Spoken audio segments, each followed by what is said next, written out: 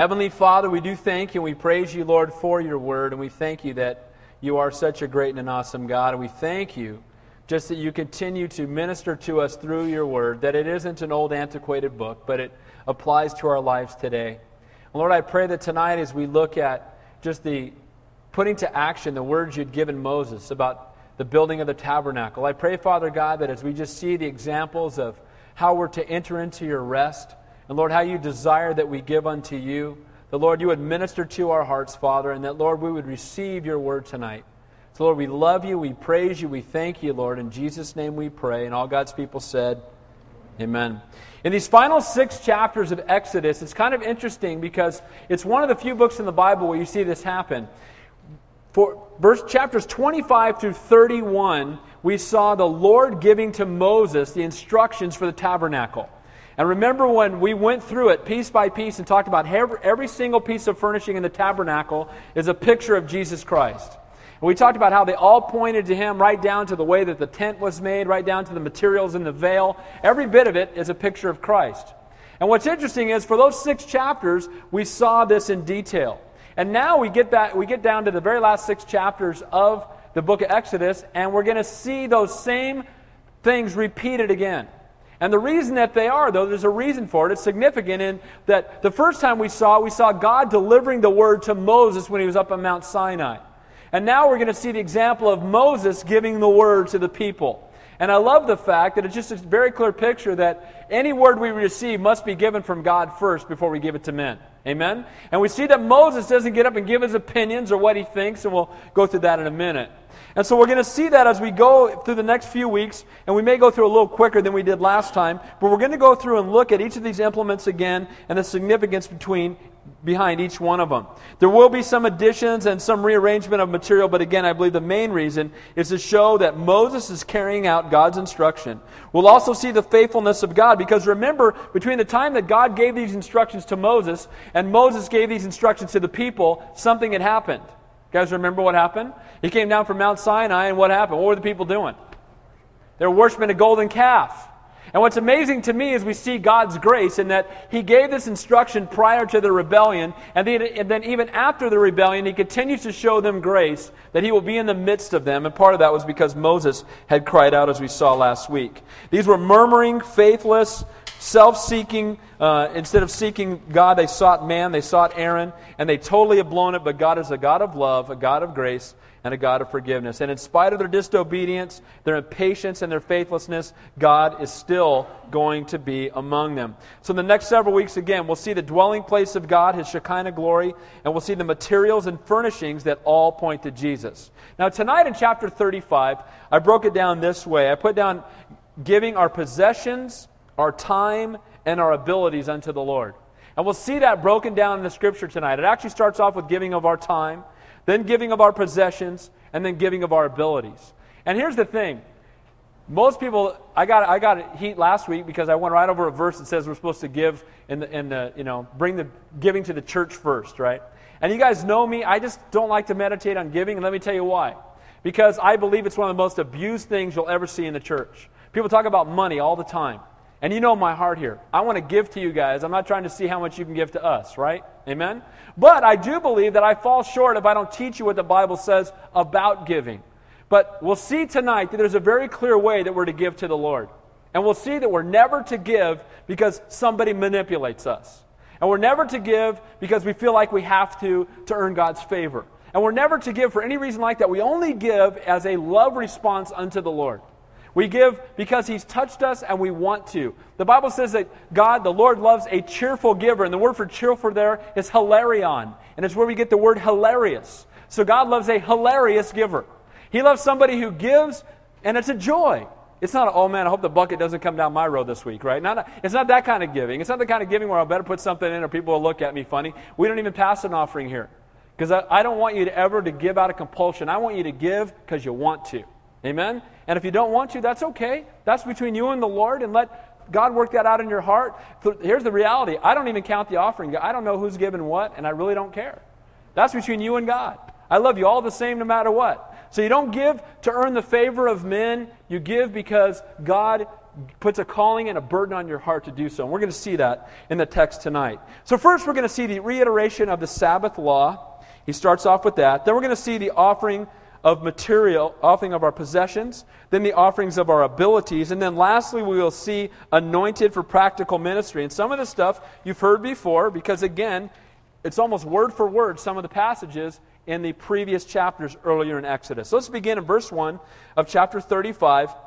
We're going to see him reiterate the Sabbath law. Now in Exodus 31, verses 12 through 17, the Lord's last words to Moses before he descended down Mount Sinai was he told them to reestablish the Sabbath law, to talk to them about the covenant between God and his people. They would have a day set aside to worship and honor the Lord. But when we get here in Exodus 35, Moses doesn't end his instructions with it. He begins by talking about the Sabbath. So first thing he's going to talk about. And why? Because again, it's a sign or a covenant between Israel and God. The other sign that they had was circumcision. Remember, an outward sign. This is a sign, setting aside of time, their first fruits of time, to honor the Lord. And again, God was about to lay out an awesome task before them that would require anointed giving, serving, and craftsmanship. But again, when we are given marching orders by God, one of the things we can do real easily, and let me just make this real clear to you guys. Sometimes we're so involved in doing what God's called us to do that we forget about putting our eyes on Him. You know what? There are pastors, there are worship leaders, there are people in ministry that are so busy doing ministry that they neglect that intimate one-on-one relationship with Christ. He's about to lay out to them this incredible task. Moses is going to deliver to the people. Now, I want you to build a tabernacle, and here's what God is calling you to do. But before we even get started, I want you to remember that you must have intimacy with the Father. That you must set aside that time once a week where for an entire day you don't do anything but concentrate on the Lord and the Lord alone. And the Lord desires that we do the same. And we can get involved in doing good things. We can give out what is best for what is good. And God doesn't want us to do that. He wants us to seek first the kingdom of God and His righteousness, to make our relationship with Him above all else. It's important that we worship and not even neglect it doing worshipful work. And I believe, again, God is so incredibly blessed. I believe that God has blessed Calvary Chapels. And let me tell you why I believe He's blessed them. I don't believe that He has blessed Calvary Chapels because of a man. I don't believe that He's blessed Calvary Chapels because of a program. I don't believe He's blessed Calvary Chapels because of something we put in motion and everybody just duplicates it. I believe that God has blessed it because we teach the Word of God expositionally, verse by verse, chapter by chapter, book by book, and it's the Word of God that transforms lives. And I also believe it's because that develops an intimate relationship with Christ.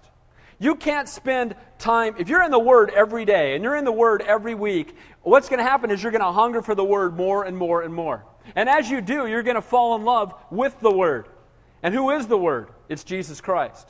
And one of the reasons that God has taken one church in Southern California in 1968, made it 1,200 churches worldwide in 30-something years. Most people will be stoked if their church went to 1,200 people, let alone 1,200 churches. But again, it's not because of a man.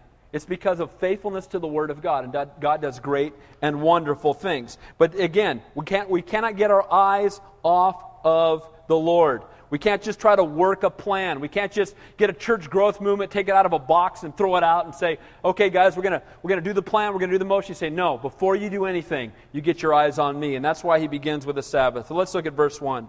Then Moses gathered all the congregation of the children of Israel together and said to them, and I love this, that he gathered the entire congregation and delivered what? The word of the Lord. Here's a model for a church right here. Amen? He brought everybody in, and he said, let me share with you the Word of God. He didn't say, hey, we're going to have the Flying Wallendas tonight. Hey, we get ready. Here comes the Trapeze Act. Okay, guys, get ready for the video snippet. Hey, guys, and do all this stuff to entertain a crowd. And then, maybe if they come to the crowd enough times, then maybe at some point they'll come from this circle to this circle. And then maybe later they'll get down to this one. And then maybe if they get to the closest circle, then they'll even get to hear the Bible. Because that's what we'll do. If they get all the way into that closest circle and they just keep coming back, we'll keep moving them in, and then that core group will get to hear the Bible. Well, Moses doesn't say, hey, let's bring the core group in. He said, bring everybody in, the whole congregation. And what does he do? He shares with them the word of the Lord. And so, to me, the most important time to teach the Bible is when everybody's here. Amen? Not when a few folks are here, not when the most dedicated ones are here, when everybody's here. Faith comes by hearing and hearing by the Word of God, and it needs to minister to every single person that walks in that door. So I love the fact that he didn't wait for the core group, he didn't bring in a small number of people, but he ministered to every single person. Verse 2. He says, work shall be done for 6 days, but on the seventh day shall be a holy day for you, a Sabbath of rest to the Lord. Whoever does any work on it shall be put to death. Wow. So, if you're working on the Sabbath, you're going to die. That's pretty heavy consequences, amen? I'm thinking I'm going to pay attention to that one. And what he's saying is, you know what? You need, above all else, to remember this covenant. Now, I want to say a couple things about the Sabbath. I've talked about it a lot, and any of you come, you've heard it a lot. But here's the thing. The Sabbath was a definite covenant between God and Israel. Nowhere in the Bible do you see the Sabbath being given to the church. Book of Acts on, you don't see the Sabbath. You don't see Sabbath rest. You don't see any of it. Why? Because it was a covenant between God and Israel. Now, we have this in the Bible right today. We have Jews, we have Gentiles, and we have Christians. The Jews are the unsaved Jews that are still following, looking, waiting for the Messiah. You got Gentiles, anybody who's not a Jew that's not born again. And then you have the church. The Bible says that there is neither slave nor free, Jew nor Greek, right? In the church, we're all the same. We're all just plain Christians. Amen? We're not American Christians. We're not male Christians, female Christians. We're not Christians with a Scottish background. We're just Christians. Praise God for that. Amen? We're all part of one family. We're not Calvary Chapelite Christians or, Lutheran Christians. We're just Christians. And praise God. And so that's who we are. But they had this covenant between God and Israel was the Sabbath. And they were to set aside a day because of this major task that was coming and because it would be very easy for them to get their eyes off of God and put their eyes on the world. And he said, I want you to consecrate one day a week to do nothing but spend time with me. I want you to enter into my rest. In Jesus' day, we know what had happened. The Jews had turned this Sabbath day from a day of rest to a day of bondage, a time of putting aside worldly distractions. In the time of this, it became this time that was petrifying, where they couldn't do anything. And as Christians, guess what? We've already entered into his rest. Amen? The Bible says in Matthew 11 that come unto me all you who labor and are heavy laden, and I will give you what? Rest. So if you've been born again, you've already entered into his rest. But I still believe there's an application for us today.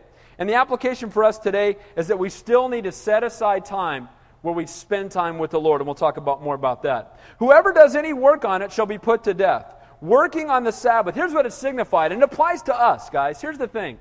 If they were working on the Sabbath, what they were saying was, I don't trust God to provide for me in 6 days. 6 days isn't enough for God to provide, so I got to go out and work the seventh day to make sure that I'm taken care of. I don't trust God. The sad thing is I talk to Christians all the time. And when I was at Calvary San Jose, we had a real big church, thousands of people. I'd run into somebody at the grocery store. I haven't seen you in church for a while. Well, it's my busy season at work right now, and I just got, and I got to make hay while the sun's shining. I got a lot of work, and so I've got to work, and I just don't have time right now to go to church. Why don't you just say, I don't trust God to provide. God can't provide for me. God's not the most important thing in my life. My bank account is. I've got other things that are more important to me than my relationship with the Lord. Now, people aren't going to come out and say that, but that's what you're saying when you say, I don't have time for God. How can we not have time for God? Seek ye first the kingdom of God and his righteousness. Do you think if you put God first that you're going to be harmed because you put him first? Or do you think you're going to be blessed? Amen? He'll take care of it. I promise you. He'll take care of your needs, not necessarily your wants. It's also a desire for the world and its riches above God. When someone says, I'm going to work on the Sabbath day, I don't have time to spend time with the Lord, it's saying, it's more important to me to attain wealth and to attain things from this world. And not only that, I believe they've missed out on his rest. Because when you're resting in the Lord, coming to church is a get to, not a have to. Amen? I love to come in fellowship. I love to hang out with you guys. It's a blessing. Love to worship the Lord. And it's a picture of what we'll do in heaven. So through his sacrifice on the cross, his death, his burial, and his resurrection, we have entered into the Sabbath rest, and the Jews have yet to do it. I happened to be in Israel, as most of you know, 2 months ago, and I was there for Shabbat. And they closed everything down, but they don't have any rest. They don't have any peace. They walk around dressed like Pharisees, still looking for the Messiah, hoping for peace, but they got to know the Prince of Peace. They want to have peace. Amen? And the Prince of Peace is Jesus Christ. Physical death. The consequence for not observing the Sabbath during the days of Moses was death. Now, it's interesting to me that if we don't enter into his rest now, what are the consequences? It's death. Ultimately, it's spiritual death and separation from God. If you don't enter into his rest through his death on the cross, then you will suffer spiritual separation from God for all eternity. And so he says, "Come unto me, all you who labor and are heavy laden, and I will give you rest." You know, my yoke is easy and my burden is light. He loves us. He wants to take the stress away, the anxiety. Fear, anxiety, worry, and stress are all the opposite of faith. It happens when I start trying to be in charge of my life instead of letting God be in charge, instead of trusting him. So the Sabbath, keep the Sabbath day.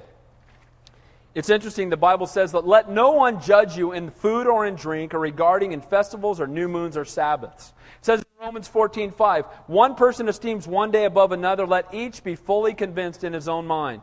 It says not to dispute over which day we meet, as ultimately every day is the Lord's. You know what? I want to say this just so you have a clear understanding. Most Christian churches meet on what day of the week? Sunday. Now, the Bible says, don't esteem, some churches have Saturday night service. That's great. They want to meet on Thursday. That's wonderful, because every day belongs to the Lord. But why do most churches meet on Sunday? Resurrection. Jesus rose from the dead on Sunday. And that's when we passed from the law. We no longer had to deal with the law anymore. And now we can be born again through the shed blood of Jesus Christ. We're now under grace. We're no longer under the law. The most significant event. Now, it's also interesting to me that Pentecost, the giving of the Holy Spirit, also came on a Sunday. And so, Resurrection Sunday, triumph over sin and death. The giving of the Holy Spirit came on Sunday. And in the book of Acts, we saw that the church meets on the first day of the week. That's what it says all over Acts. And the first day of the week is Sunday. So the first century church met then, and so we do too. But again, if people want to meet any other day of the week, great. Praise the Lord. As a matter of fact, the Bible says we should meet more and more as the day approaches, not less and less. Verse 3. You shall kindle no fire throughout your dwellings on the Sabbath day. Now, it's interesting that this is the only place that this verse is in the Bible. That they are to kindle no fire. This is added information. It wasn't in the previous direction to them. And you know what? In Israel today, the Jews still won't make a fire on the Sabbath. And it's interesting that in Exodus 16, when God gave manna, remember they're wandering in the wilderness and he gave them the manna, or he's going to give them manna to eat. Gave them manna, they needed manna to eat, to survive. They didn't gather any manna on the Sabbath. You remember that? They gathered it on Friday, double amount, because they weren't to do work on the Sabbath. They were not to have anything distracting them on the Sabbath. And so it says here, you're to kindle no fire, and the reason for that is that kindling a fire or cooking would be work that they would be doing on the Sabbath. Now, how does this apply to you and I today? Here's what I wrote. I believe that God wants you and I to prepare ahead for Sunday morning. Here's what I mean by that. My dad used to tell me this all the time when I was a teenager. Son, you don't prepare for Sunday morning at 10:45 on Sunday. You prepare Saturday night. And if you come stumbling in Saturday night from hanging out with your friends at 3 o'clock in the morning, guess what? You're going to be napping during church. Amen? And we need to be prepared. We need to be preparing Saturday for Sunday. And this is what's happening here. It said, don't kindle a fire. You need to prepare for on the day before the Sabbath for the Sabbath, so you're not doing any work on the Sabbath. Part of that preparation would be praying. Pray on Saturday for Sunday. Pray that God would do a mighty and awesome work. Open up your Bible and read whatever chapter is going to be taught that week. So you're prepared and you've been in the Word and you're ready to receive from the Lord. Spend time studying God's Word. Be prepared for Sunday.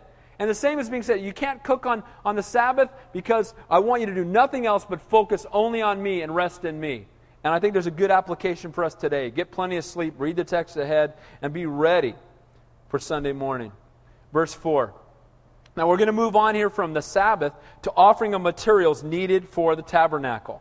Look at verse 4. And Moses spoke to all the congregation of the children of Israel. And remember, this is as many as a couple of million people. It's a big congregation. There's a few less because they got in trouble at Mount Sinai. Remember that?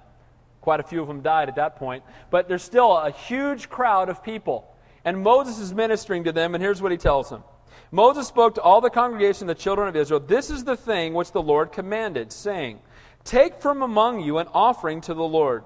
Whoever is of a willing heart, let him bring it in as an offering to the Lord. Gold, silver, and bronze, blue, purple, and scarlet thread, fine linen and goat's hair, ram skins dyed red, badger skins, and acacia wood, oil for the light, spices for the anointing oil, and for the sweet incense, onyx stones and stones to be set in the ephod in the breastplate. Now, you that have been coming know what all this stuff is going to be used for, don't you?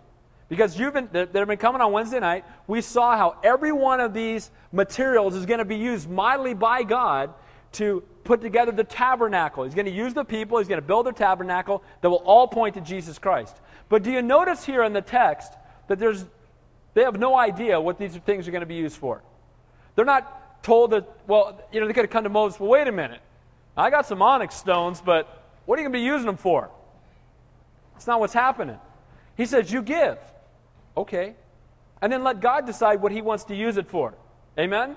And too often we come before the Lord and we think we need to tell God how to use his stuff. Because everything we have belongs to the Lord anyway. Amen?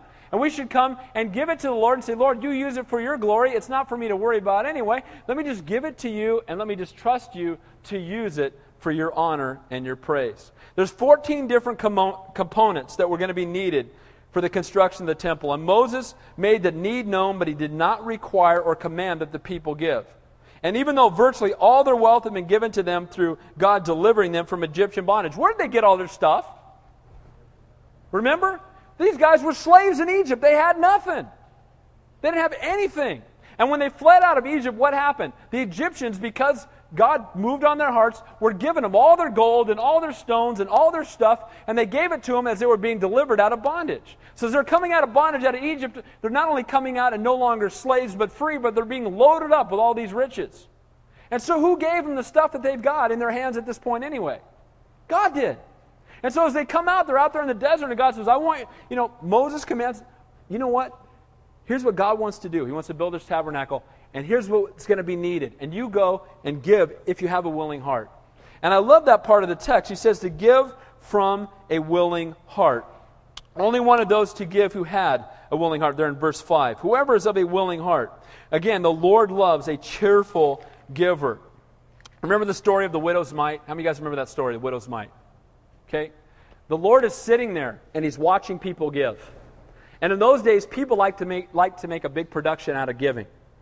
They had these trumpets that they would give in. Some guys would go and exchange their money to get more and more coins or whatever, so that when they would shake their money in, it would make as much noise as possible. And as they shook it, everybody would be looking around like, yeah, that's me giving right there. What do you guys think? Aren't I pretty awesome? And so they're giving, right? And it's all about me. And they gave only that they would be honored by men, that men would look at them and say, wow, you must be holy. Wow, you must be righteous. The Bible tells us not to let the right hand know what the left hand is doing. That when we give, we don't give so that people will think we're wonderful. But we give from a willing heart out of our love for God. Now at the same time as this widow comes in, and she takes 2 mites, which in today's value would be less than a penny. And she takes these 2 mites and she walks up quietly and she drops them in and she walks away. And what did Jesus say? Jesus saw her and he said that she had given more than all. Why? Because she gave out of her lack when they gave out of their abundance. You know what the Lord looks at? He doesn't even look at how much we give as much as what kind of heart we have when we give. Amen? He just wants us to give because we love him. It's worship. It's worship. It's saying, Lord, I trust you. Lord, it's all yours anyway. You've blessed me with everything that I have. And Lord, I'm not giving this to you to earn your favor. I'm giving it because it belongs to you anyway and because I love you so very much. And I want you to use it for your kingdom. We're going to see a contrast here in a minute between 2 different offerings I think you'll find interesting. But some, again, have estimated the value of the stuff that was needed at over $1 billion in today's terms. So this is pretty heavy. Oh, by the way, we're going to need $1 billion. Can you imagine showing up at church? We're going to need $1 billion to build the church. So anybody feels willing to give? $1 billion, right? And that's what he's asking them, right? Well, if you're willing, here's what's going to be needed. And he lays out this list. Incredible.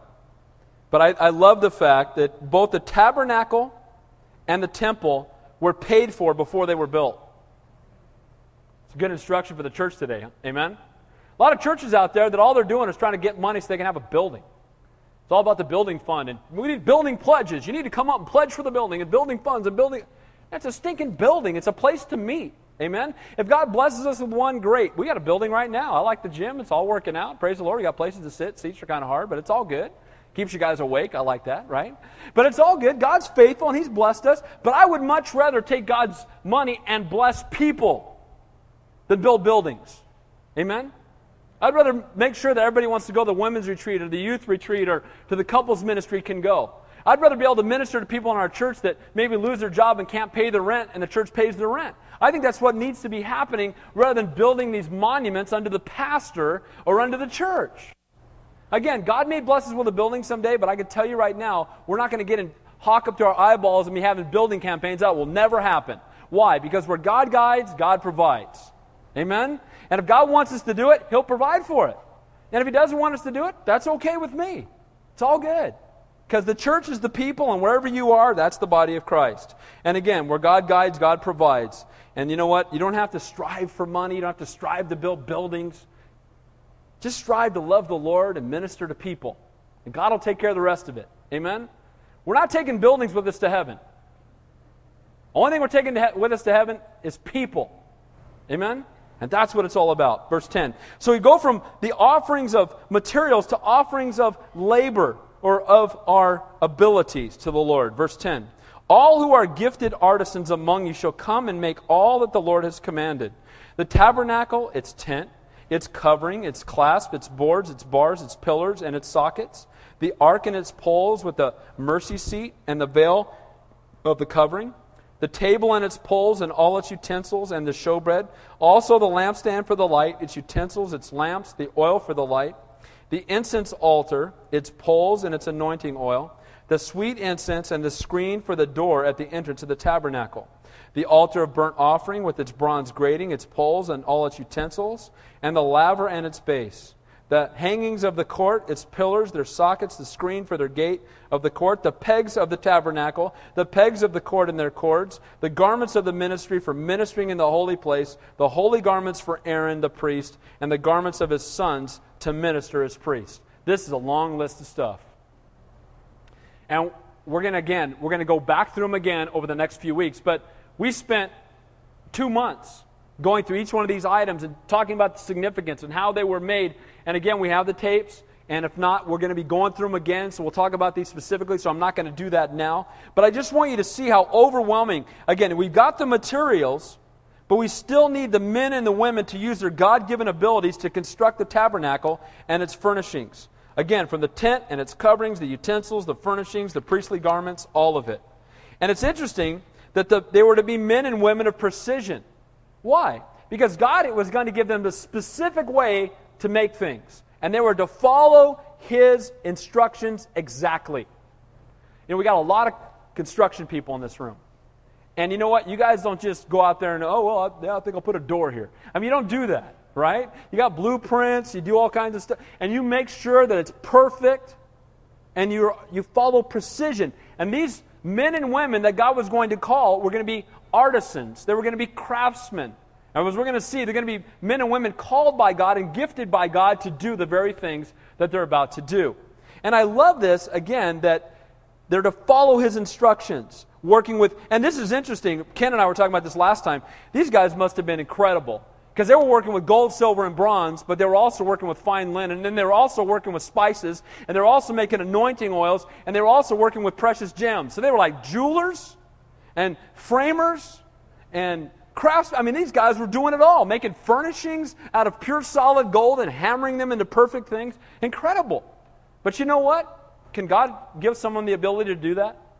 Absolutely. And I believe He's still doing that today.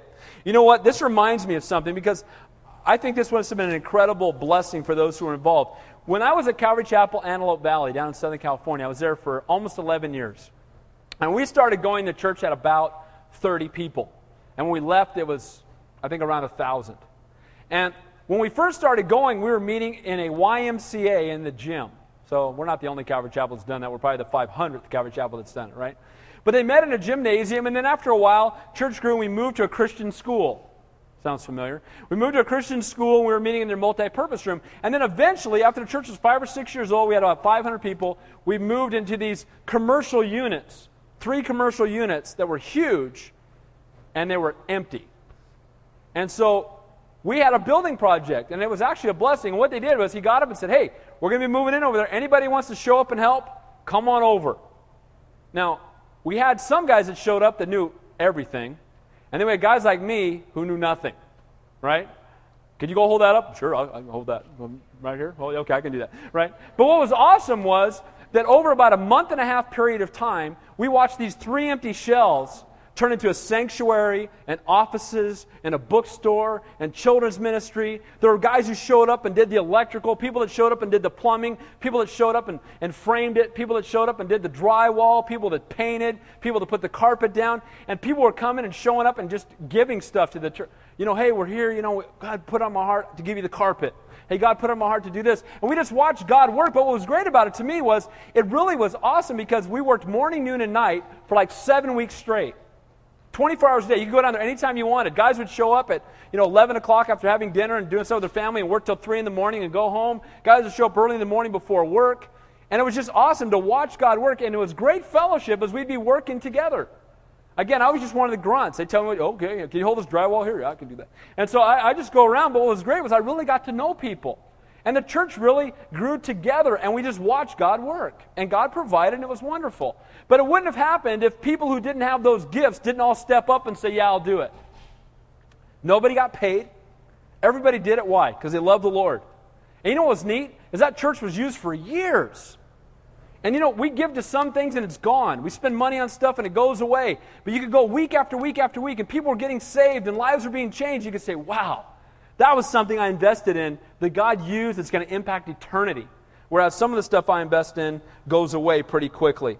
So the people came again and used both their ability and their resources, and it was an awesome, awesome blessing. Verse 20. And all the congregation of the children of Israel departed from the presence of Moses. Now I think this is interesting. He tells them, here's what all the material needs are. Get a pen out, write it down. Here's what they are. Gives them a list. By the way, we're going to take all that stuff and here's what we're going to make. Gives them a huge list. And I need people to bring the materials, and I need craftsmen to come and build the thing. Now here's what I want you to do. I want you to go home and pray about it. He didn't have to turn all the lights out and have some guy come up and play a harp or a violin or something and say, we're going to stay until we get everything we need. Pass it again, right? He didn't do that. What did he do? He said, you know what? I want you to go home and I want you to pray about it, and you give as you feel led. He didn't say we're going to beat on you till you give. Didn't do that. I tell you what, churches can learn from this example. Amen? So you know what, guys? Go home, pray about it. You give as the Lord leads you. Don't give because it's an emotional thing. Don't give because the lights are out and we're using music to move you. Don't give because someone's manipulating you. If someone ever tells you, if you don't give, we're going out of business, then let them go. Amen? If you don't give this Friday, we're going to be off the air. Time to go off the air. Why? Do you see Jesus begging in the Bible? Do you see the contrary? That where God guides, God provides. If God wants the ministry to go, then God will take care of it. And you don't have to beg, you don't have to force people, you don't have to manipulate people. You don't have to get on the air and lie. If you give the seed, stop it. That's not the Lord. He loves you guys, and He's not after your money. You give out of love for Him. Then it says, then everyone came whose heart was stirred and whose spirit was willing. There it is. So who came back to give? Those whose hearts were stirred and those whose spirit was willing. Again, not reacting emotionally, but being led spiritually. Everybody who was stirred showed up. That's what it says there. Everyone who was stirred showed up. You know what? We almost make it hard for people to give here. I've had people come to me and go, I've been coming for a month and you don't take an offering. I can't find, where do you give? So we try to make it a little easier. We have new agape boxes now. They're at that door and that door. And you give whenever you want. Okay? We're trying to make it easier because the people are, where do I give? But here's the thing. Those who are stirred and called will give. They'll give.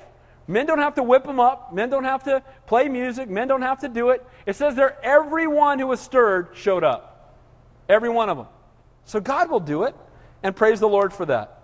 And you know what? This goes to my heart. If you just want to know my heart about ministry, here's what it is. My heart is not to call the equipped, it's to equip the called. What does that mean? I don't look and say, wow, that person has a great deal of worldly ability. Let's disciple him so he can use that worldly gift for God's kingdom.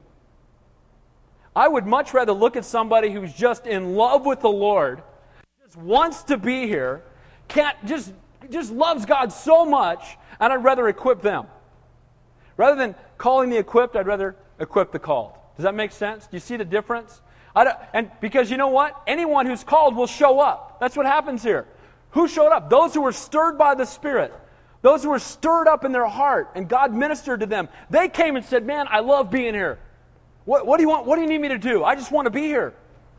I have people all the time, youth ministry, and it's happened since we've been here. They think that they're somehow giving us a huge blessing. You know, hey, I've got this certain gift, and I notice you don't have it at your church. You know, and if you beg, nicely, I might show up. No thanks. Not interested. We'll do without it. Why? Because it's not about men, and it's not about your worldly gifts. It's about you being called and just showing up, and I know God will use every single one of you if you'll come and say, Lord, I want to be used. Not able, but available. Amen?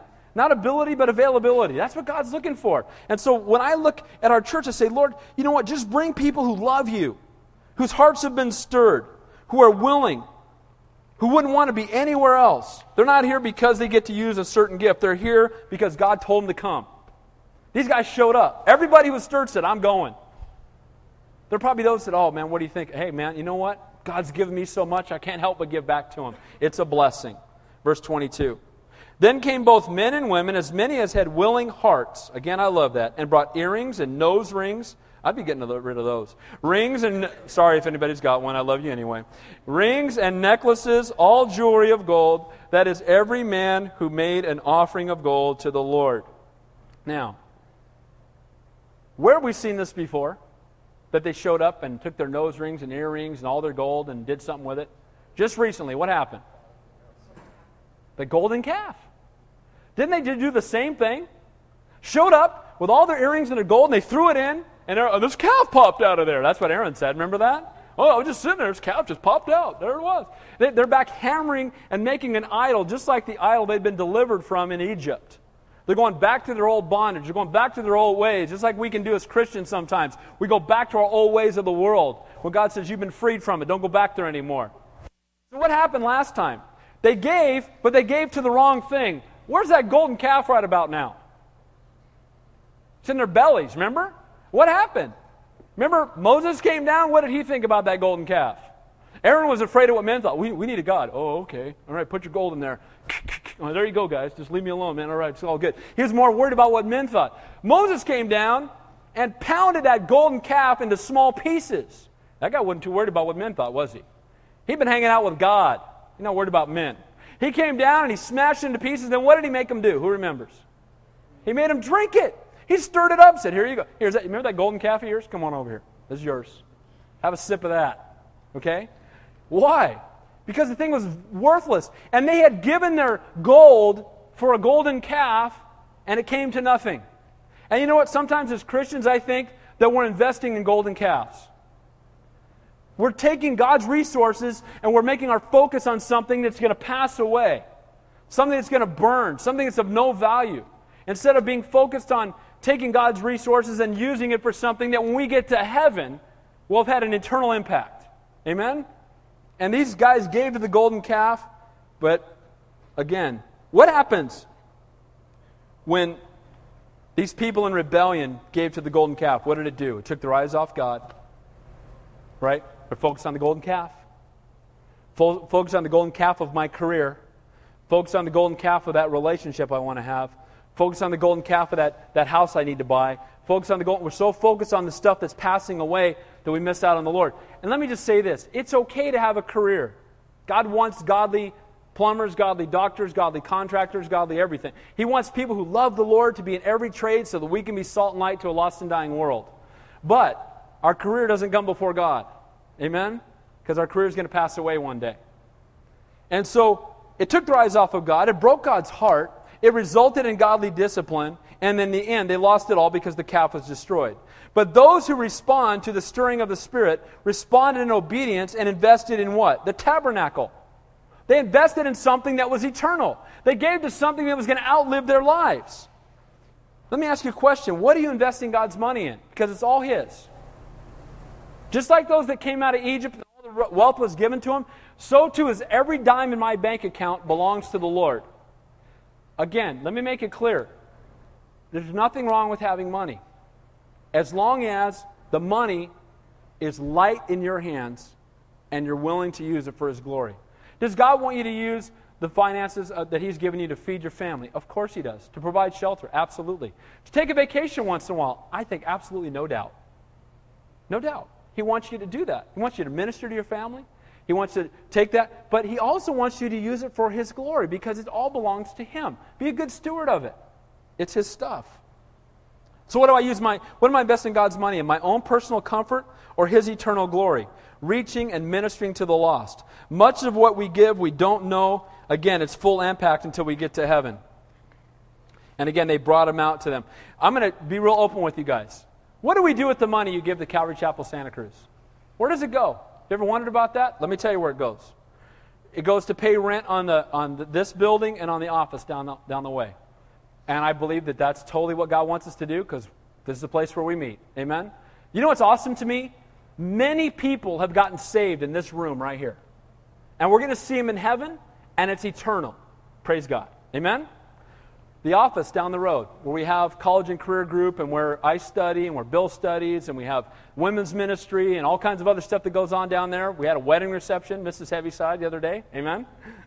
And you know what? That's God's place too, and I know God gave it to us, and we use it for God's glory. What else do we use it for? We have missionaries. We support 6 missionaries, the gospel for Asia.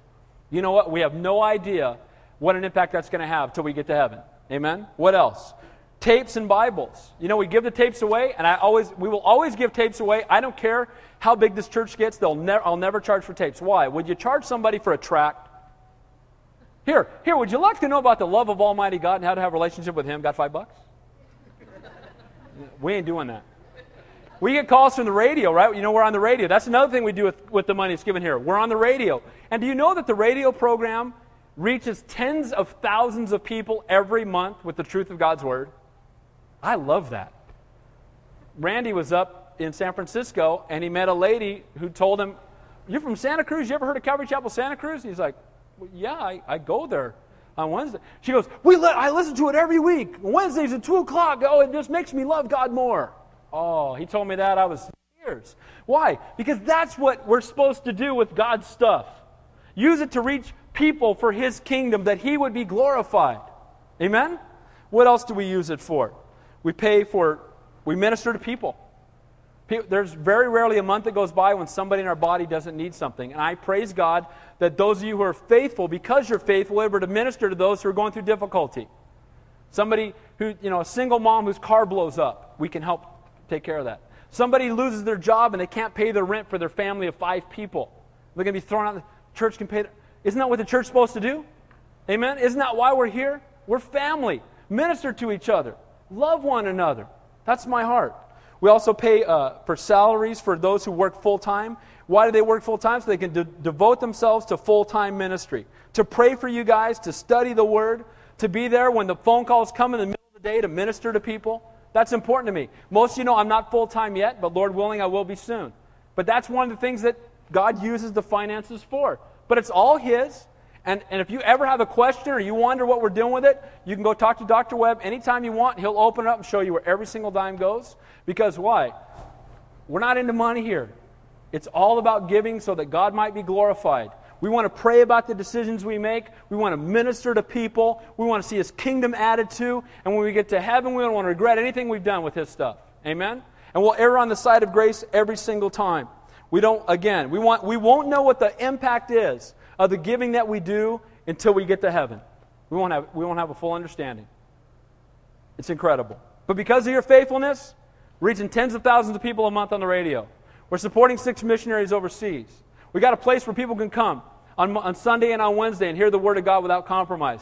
We got people waiting on the phone to minister to people. We get phone calls out of the phone book all the time. I can't tell you the number of times I'm sitting in there. I'm only there 2 days a week, and I'm there studying, and that phone rings a lot. And I've been on the phone. I've led people to the Lord on that phone. I've talked to people who are struggling on that phone who don't even live around here, and have guided them to churches. God uses it. We just need to be available. And I just praise God because of your faithfulness. Those of you who give will share in that reward. Do you know that? You're given to something that's eternal and will outlive this lifetime. Verse 23. Finish up. And every man with whom was found blue and purple and scarlet thread, fine linen and goat's hair, red skins and rams and badger skins brought them. This is interesting to me. I love that they each brought what they had. You go through 23 through 28, they each brought what they had. Everyone who offered an offering of silver or bronze brought the Lord's offering. Everyone with whom was found acacia wood for any work of service brought it. Each one of these people brought what they had. And you know what happens when they're done? They have everything they need and more. Everybody just brought what God put on their heart to bring, and it was always more than enough. Do you know in the next chapter we're going to see they brought so much they told them to stop giving? You ever heard that at church before? Don't give anymore. We can't. It's just too much. You guys are getting, we don't know what to do with it. That's what he told them. Why? Because they gave what they had. And they were faithful. And they were faithful because they knew that God had called them to do it. It's interesting also here. It says, everyone who, in verse 25, all the women who were gifted artisans spun yarn with their hands and brought what they had spun of blue and purple and scarlet and fine linen. And all the women whose hearts were stirred with wisdom spun yarn of goat's hair. Isn't that awesome? They were called, and not only did they take what they had, but they used their gift and they spun it and they brought it to the Lord. God put on their heart to take this thing that was valuable to them, and then to take the gifts that God had given them and make it even more valuable, and then bring it and say, Lord, it's for you. I want to give it to you. It's yours. Man, I love that. Verse 27 and 28. The rulers brought onyx stones, and the stones to be set in the ephod and the breastplate, and the spices and oil for the light, for the anointing oil, and for the sweet incense. I think this is awesome that the rulers brought what was probably the most expensive stuff, the precious stones. I love that. And you know why I love that? Because I believe that those who lead in the body of Christ ought to be given more than anybody else. And sadly, half the time, they're the ones taking more than anybody else. Amen? You ever see me living in $1 million? That ain't going to happen, you guys. There's no way. There's no way. Pastors should be giving more than anybody else. Leaders should be giving more than anybody else. Leaders should be living more modestly, I believe, than anybody else. I don't want to stumble one person. I don't want one person to say, you know, why is Pastor Dave living in this big, huge house over here? Why is Pastor Dave, why is Pastor Bill, why is any of these pastors, why are these guys in leadership? What are they doing with that money that's being given? I don't want anybody to ever think, I want to live more simply that others may simply live. Amen? I want to live a lifestyle that doesn't require that the church pay much money. Why? Because I think that it's all about giving, not taking. Giving of our time, giving of our finances, giving of our resources, living and blessing others, not saying, what can God do for me, but how can God use me to minister to other people? The rulers brought the precious stones and the spices, and I absolutely like that. And I believe, again, that those who lead should lead in the way of giving. Let me read this to you out of 1 Timothy 3. We're almost done. Here's what it says. This is a faithful saying. If a man desires the position of a bishop, he desires a good work. Bishop is also interchangeable with elder or pastor. Okay? So there might be some of you here that God's called you to be an elder or a pastor in a church. Maybe in our church. Okay? And God's going to raise up more and more guys as the church grows. It says, you desire a good work. A bishop then must be blameless. That means without accusation from the outside. The husband of one wife, temperate, sober-minded, of good behavior, hospitable. That's someone who means he opens up his home and he's willing to use his home for the kingdom of God. Able to teach. You must be able to teach the Bible. Not given to wine. Not violent. And there's what I wanted you to see. Not greedy for money. You know what? It makes me sick to my stomach when I see a pastor wearing a watch that costs more than a car. Something's wrong. We've missed it. It's not what it's about. It's about ministering to people. It's about loving and serving people. It's about a calling upon your life. You know why I think it's important? Because the Bible says where your treasure is, there your heart will be also. If your treasure's in your house, then your house is going to be where your heart is. If your treasure's in your 401k plan, then that's where your heart's going to be. If your treasure's in, your clothes or the car that you drive or the vacation home that you have or whatever else it is, your career, then that's where your heart's going to be. But if your treasure's in heaven, guess where your heart's going to be? And it's going to reflect the way you treat people. It's going to reflect the way you hold loosely to the things of this world. And it's just going to give you a different perspective on life. Most of you know my car got hit 3 times in a very short amount of time. It was unbelievable. People go, you got to get rid of that car. I'm like, no, God's teaching me something. I'm hanging on to it till He's done, right? And I mean, guy runs a red light going 70 miles an hour and plows and T-bones my car a year ago. I just got out. I was fine. The guy who hit me couldn't believe that I wasn't more upset. The police officer kept saying to me, well, that guy ran a red light hitting you going 70. I go, dude, it's a car. It's chaff. It's going to burn. And and he goes, man, you're in the wrong place at the wrong time. I said, no, I wasn't. I was exactly where I was supposed to be at the exact moment God wanted me to be there, and somehow God's going to use this for His glory. And I had a chance to share with the guy that hit me for about half an hour. So you know what? It's all good. If it's God's, amen? The guy hit God's car, not mine. Right? It's God's car. I get the car back. I'm driving home. I hit a deer not that long ago. Coming home on a Saturday night after studying, 4 o'clock in the morning, coming around the corner, there's 3 deer in the road. And you know that term deer in the headlights? That's for real. They don't move. They're like, huh? You're going to sick. Oh, man. Take my car in. I get it back from hitting a deer. I've had it like a week. I'm at a stoplight. Guy rear ends me again. I'm like, okay, Lord, what are you trying to teach me? Because you keep banging up your car. But we need to realize, you know what, Lord? If it's your stuff, you don't get upset. You see people getting all bummed out of shape because somebody walked by their car and, their zipper hit it. Oh, look what you did to my car. Right? And it'd be why? There's your God. Where your treasure is, there your heart will be also. Parking, taking 4 spots. You know what I mean? You've seen that before, haven't you? Polishing polishing my idol on Saturday. Got to make it look really good. And the problem is that we get our eyes off of the Lord, and there's that golden calf again. Get your eyes off the golden calf. It's all going to perish. Where your treasure is, there your heart will be also. Verse 29, the children of Israel brought a freewill offering to the Lord, all the men and women whose hearts were willing to bring material for all kinds of work which the Lord, by the hand of Moses, had commanded to be done. The children of Israel brought a freewill offering. What does that mean? They brought and gave out of love, not manipulation. They gave because they wanted to. They gave because they loved the Lord, not because some man twisted their arm. When one does not give or use his or her gifts, both he and everybody else in that body suffer. I love that everybody brought what they had, and what happened? They had everything they needed. Every one of you in this room tonight has got a gift, a spiritual gift. And we're going to close with that. And here's what it says. Look at the last 5 verses, 6 verses. And Moses said to the children of Israel, see, the Lord has called by name Bezalel, the son of Uri, and the son of Hur, of the tribe of Judah, and has filled him with the Spirit of God in wisdom and understanding, in knowledge and all manner of workmanship. First of all, we see that, again, God identifies men and calls men and women by name and gives them specific gifts. And I think that we often identify gifts with something spiritual that we can see. We think of teaching as being a gift. Leading worship, oh, that's a gift. Counseling people, oh, yeah, that's a gift. And we look at those, and you're driving down the road and you hear somebody on the radio and you go, wow, God's really got His hand on that guy because he's such a gifted Bible teacher. Wow, I've never thought of that before. You're driving down the road and you hear someone leading worship and it's just so precious. You go, wow, God's got His hand on this person. You go and you share a struggle with somebody and they just share with you. They open the Word and they just share the truth of God's Word and you go, wow, wisdom, what a gift. But I want you to know that the practical gifts are just as important in the kingdom of God as the spiritual ones. And the practical gifts, in a sense, are spiritual. But He calls people by name, and what does He call them to do? His name, Bezalel, means in the shadow of God, and I like that a lot because I believe it denotes both a close walk, because he's walking in His shadow, but also a walk that doesn't take the focus away from the Lord. And when we do ministry, it should never take focus away from the Lord. Amen? John Corson, I know I'm over time, but give me a few minutes. John Corson is is going to Biola University. And one week, a real famous pastor showed up and taught, and they said, wow, that guy, his illustrations are unbelievable.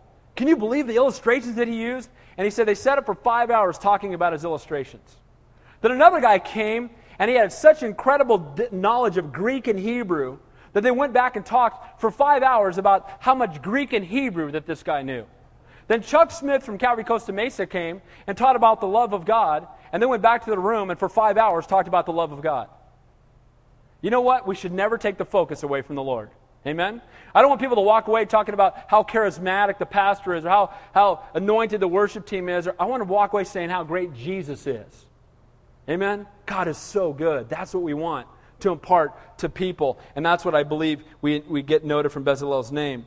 And then it says he was filled with the Holy Spirit, with wisdom and understanding and knowledge and ability. Where does all that come from? It comes from the Holy Spirit. That's why, you know what? You can't take the most gifted musician in the world and have him lead worship if he's not born again. Why? Because he doesn't have the Holy Spirit.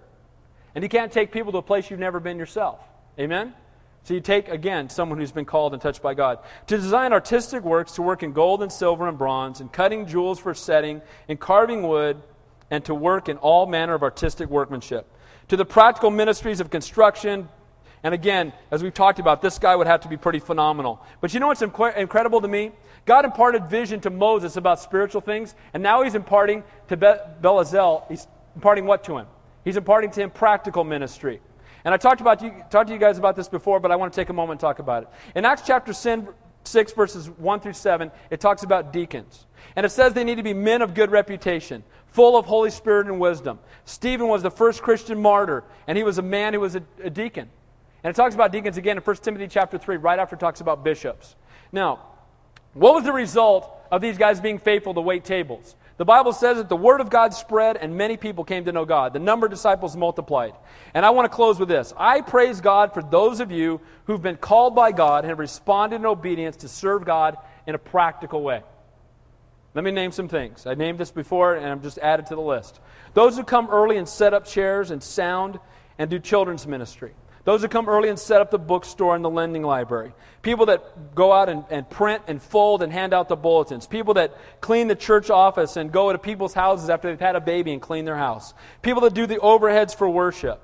People that find out that someone in our church is getting married and they show up and plan the whole wedding reception for them because they want to minister to them. People that give people rides to church. People that work on the plants out in front of the building. People that clean and set up the restrooms every week. People that handle our church finances. People that show up early and set up the coffee and the drinks and the snacks so the people will stay longer and be ministered to longer. People that come early and help with the agape feast. People that duplicate the tapes, put the labels on them, and mail them to people all over the country that listen either to the radio program or see us on our website. People that maintain our website. People that greet new people and make them feel welcome. People that minister to people in our nursery. You know what? These are all practical ministries, and you know what all of those things do? They cause the kingdom of God to grow. And I believe those callings are every bit as much anointed by God and called by God as teaching the Bible or leading worship or doing anything else that happens here. Amen? If somebody didn't set up chairs, we'd all be sitting on the floor. Amen? If someone didn't run the sound, I'd have to talk real loud. If someone didn't mail out the tape, all those things are important. But what happens when everybody comes and says, I've been called by God? If you're born again, you've been called. In Old Testament days, people were called into ministry by birth. If you were a Levite, you were of the priestly line. Now we've been called into ministry by rebirth. If you've been born again, you're called. So who's called in this room? Raise your hand. You all are. That means God wants to use you. And if you don't use the gifts God's given you, then there's a hole at Calvary Chapel Santa Cruz. There's something that's not there. And I just want to encourage you, whether it's in priestly or practical ministry, that God's gifted you, and respond to His call. Go home and pray and say, Lord, what do you want me to do? And whatever it might be. And I want to say this. Most of the ministries in this church were not Pastor Dave's idea. First of all, they're all God's idea. But a lot of times someone's come up to me and said, you know what? I would really love it if we had a college and career group. Okay. Well, guess what? We have a college and career group. Amen? Somebody walk, you know what? I'd really love it if we had something for okay. I really would love for us to do a retreat. Okay. You know what? I believe that a burden is the spawning ground of a calling. But be ready if you come up and ask me to do something that you might be put in charge of it. So be ready. Okay? I really think we need that. Oh, it sounds good. So why don't you start one of those? And it says here in the last couple of verses in 34 and 30, and he put in his heart the ability to teach. In him and Aholiab, the son of Ahisamach, and the tribe of Dan, he was filled them with the skill to do all manner of work, the engraver, the designer, tapestry maker, in blue, purple, scarlet thread, and fine linen, and of the weaver, those who do every work, and those who design artistic works. Aholiab, his name means the tent of the Father. He was called by God to assist. But you know what it says here? This is the last thing I want you to see. He also showed them how to do the work, but also how to teach others to do it. You know what I believe is a sign of a successful ministry? A sign of being called by God is not only do you do ministry, but you disciple others to do it as well. You're giving ministry away. You're giving it away. I was talking to Mike right before service, and I believe it's very true, that the people in a church will quite often reflect the heart of the pastor. You go to Calvary Aptos, Larry Elizondo is an incredible worship leader. Well, guess what? They got like 8 worship teams over there. They're like, you get to lead worship every 2 months because we just got so many worship teams. I love the Bible, and I'll tell you what, we've got a lot of Bible teachers in this church. Isn't that amazing? Why? Because I love to give ministry away, and I love Friday mornings. I love encouraging guys to teach the Bible, and I love watching those gifts come out. It's exciting to me. But you know what? God's called each one of us to take whatever gift we've been given, to use it for His glory, but also to give it away, to disciple others, and to minister to other people. So in closing, I want to encourage you tonight. We're all called by God. He's given us gifts. The worship team will come on up. And we need to give Him the first fruits of our time. Remember the Sabbath day to keep it holy. Set aside specific time to serve with the Lord. Give Him of our possessions because they all belong to Him anyway. And give to Him of our abilities. Whether, again, practical ministry or spiritual ministry, use the gifts God has given you. When you use the gifts, He'll be glorified and you'll be blessed. You know what? It's a blessing to do what God's called you to do. Amen? How many of you know that that's true? You're doing something and God lets me do this. This is unbelievable. He gave me the gift. He lets me do it, and now there's fruit. What a blessing. Let's pray. Heavenly Father, we do thank You and we praise You, Lord, for the calling You've placed upon each one of our lives. I pray for those who are here tonight, that, Lord, they would not be looking for what's next or be unsatisfied right where they are, but, Lord, that they would look and realize that ministry is not a destination, it's a way of life, and we're all in it. Lord, once You saved us, You've called us. So, Lord, may we be faithful to use the gifts You've given us to minister to the people that You place in our path every single day. Lord, we love You and we praise You, Lord. Help us, Father God, to be faithful. We love You so much. In Jesus' name we pray. And all God's people said, amen. Let's stand and worship.